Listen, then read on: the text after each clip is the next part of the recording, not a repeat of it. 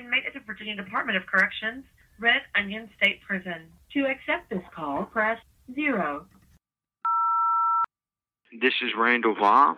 I'm currently serving 1,214 years for capital murder in Red Onion State Prison in Pound, Virginia, in the USA. Welcome to my podcast, Red Onion Randy. I hope you enjoy listening to me today. I've talked about prison a lot on this podcast, as I'm currently in prison, of course, but I think I'm going to do something a little bit different today. Instead of talking about prison how it is, I'm going to talk about prison how it should be. I'm going to give you what I would do if I was in charge of the prison systems in the state of Virginia or in the U.S.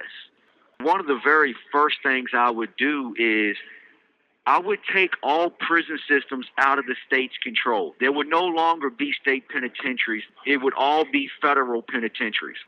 Because this is the thing about it. All right, in the state of Virginia, I've committed murder. I get life in prison without the possibility of parole.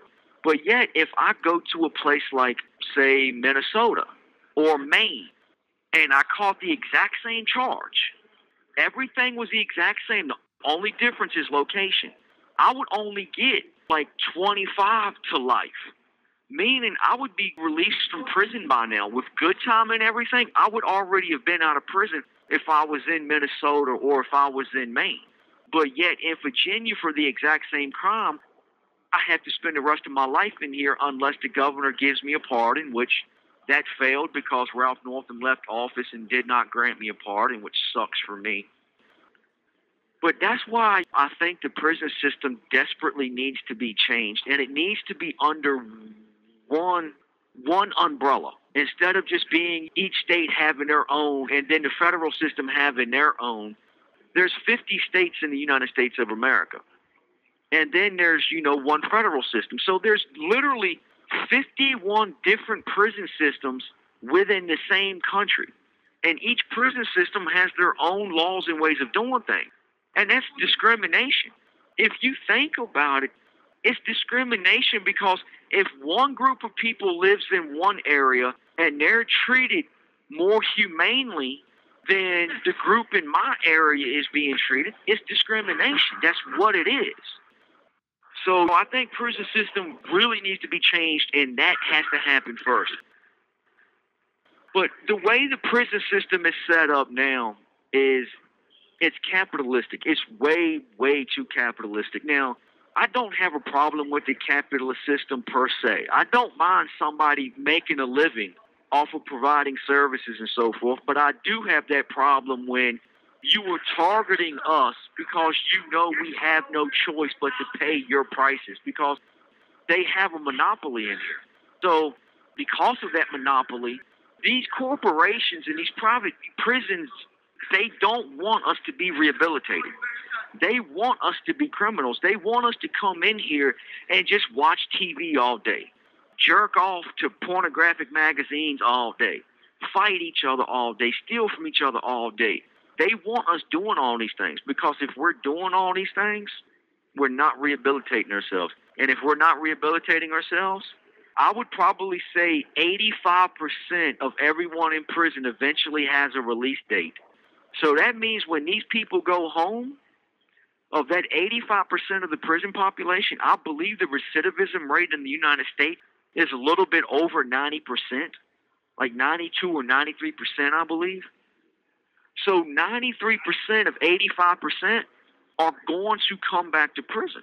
So it's a cash cow because they're always going to be able to keep us in this repetitive cycle over and over and over again. So this is what I would do if I was running the prison system. The very first things that I would do is I would take out televisions. There would be no TVs in prison. I would expand the library. I would actually come in and I would have contractors build a brand new library, a huge library. The type of library that can hold at minimum 50,000 volumes within that library. Or if we can do it, work out a deal somehow with the Library of Congress where we can have tablets that is connected directly to the Library of Congress, and we can go on and just basically pull whatever book out that's in Congress, and we can read it on our tablets. That would be best. Personally, that's what I would do, but I don't know if the Library of Congress would want to do that or if the state would want to pay for the tablets and so on and so forth.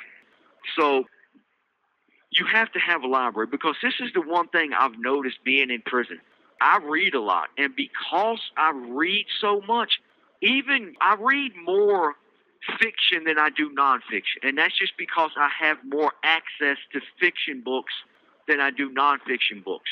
Believe me, I wish I had it set up to where I could order 10 to 15 books every single month. Yeah, some of them would still be fiction, but a lot of them would be nonfiction, because I really truly desire to educate myself. And I've noticed something in prison. Those who read a lot, those who read at minimum one book every single week, those are the ones who actually start to think for themselves. They start to think about things. They start to think about their lives. They start to think about what they did to get put in prison in the first place, and they start to think about how they would do things differently if they had the opportunity. That's the thing about the written word. It makes you think. People who watch TV do not think, because they're only watching TV to escape reality, especially inside prison. They're watching TV to escape the monotony of their lives. They're watching TV to escape the pain and the heartache and the trouble and the difficult times in their lives. That's why TV is escapism and reading books isn't, because reading books will make you think. Every single person in prison, I'm telling you, I've been doing prison for 30 plus years, juvenile and adult. Everyone who reads a book a week, they're no longer criminals. They're the guys in here that are making something of themselves. They're doing something. So I would kick out every television in prison. And I would make it to where it would be a system. It would be a different system. It's basically like a level 6 all the way down to a level 1. There would be no more road camps per se. Everybody when you first come into prison, regardless of your crime, you get sent to the highest level prison. And you have to work your way down.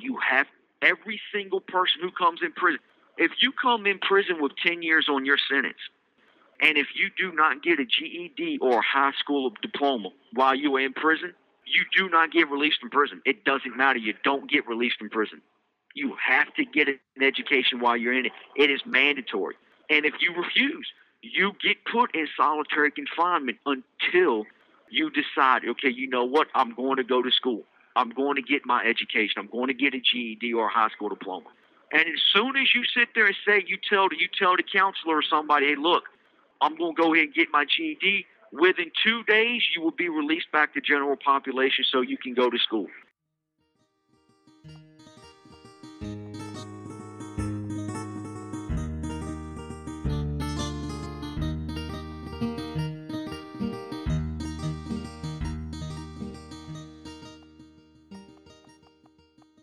I would make it mandatory that every single person in prison would have to complete the Enneagram program, and they would have to complete the Hustle 2.0 program.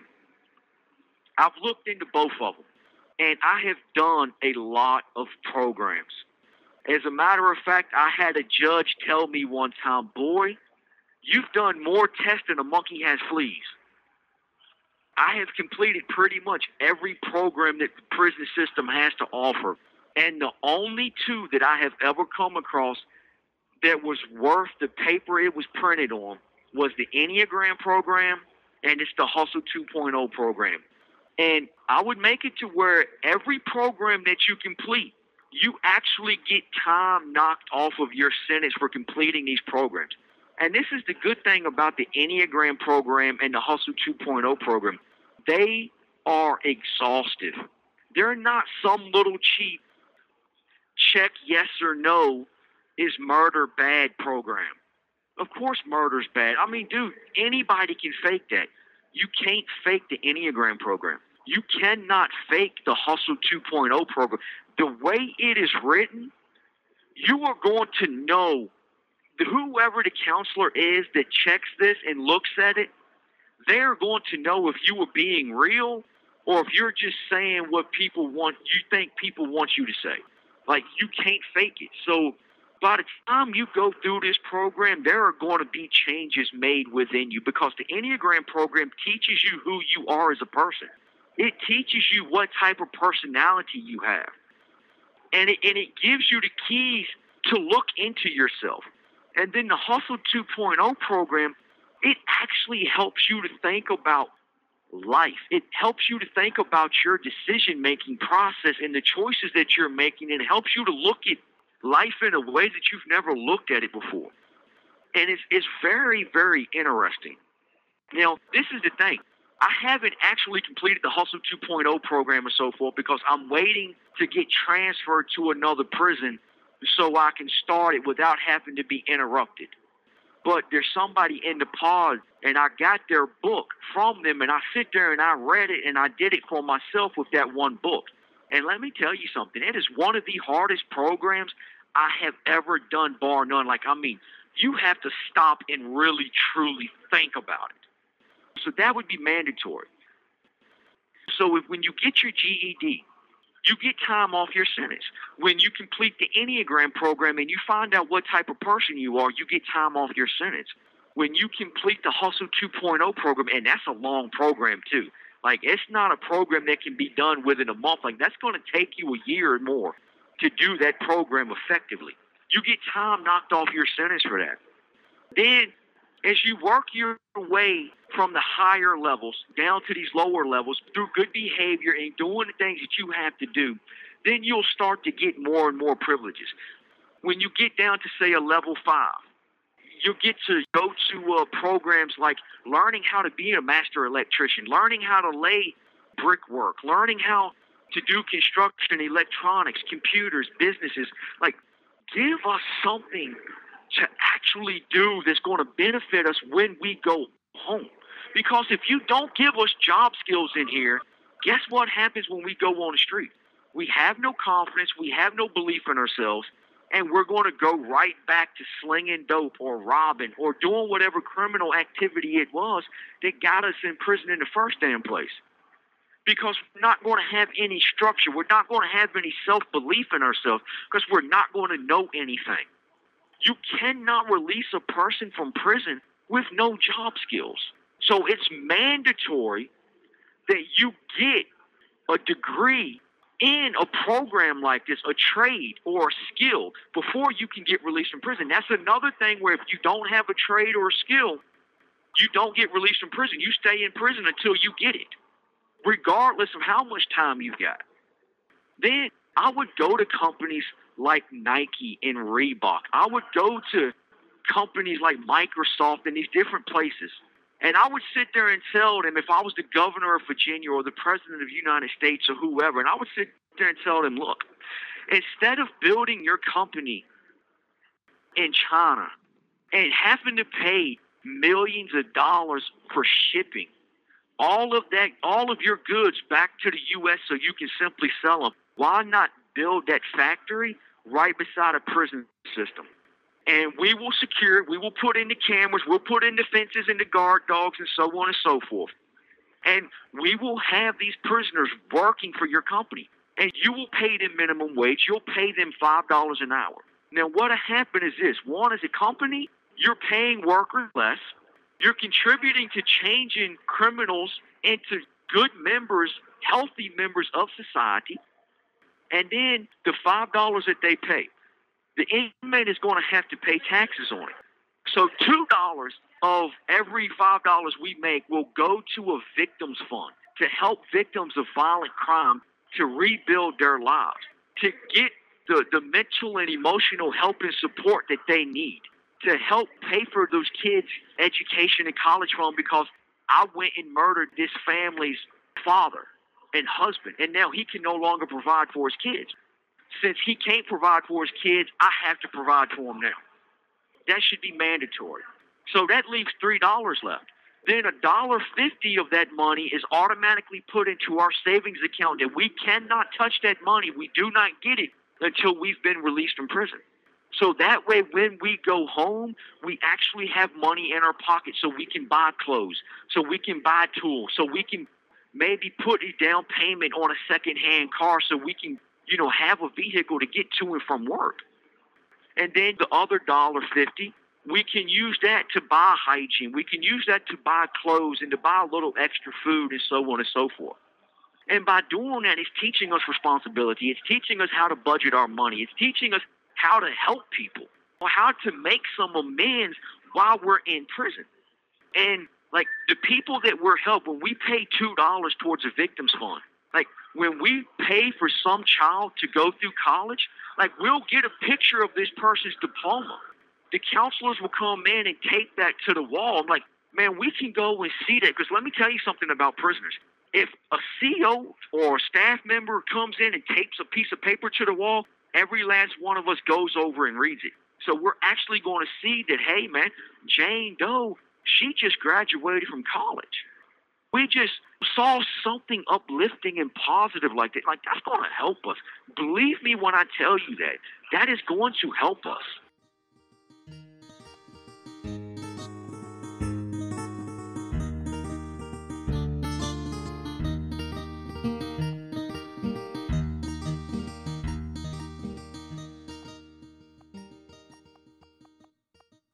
So these are things that I would do to improve prison. There's a lot more. Believe me, it would take probably 20 episodes for me to talk about everything that I would do just to change how prison is being run.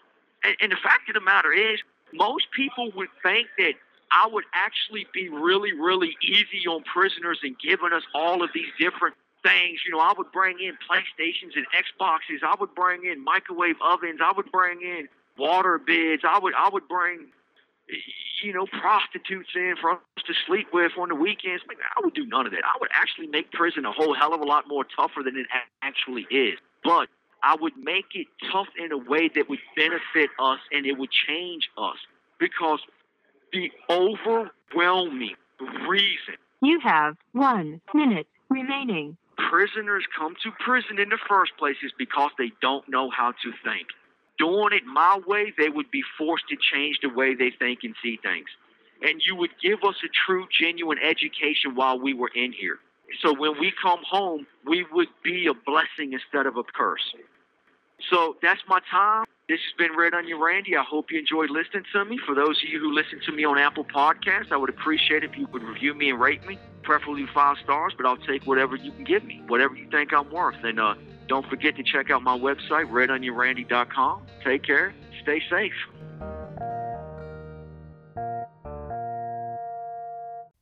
Thank you for using GTL.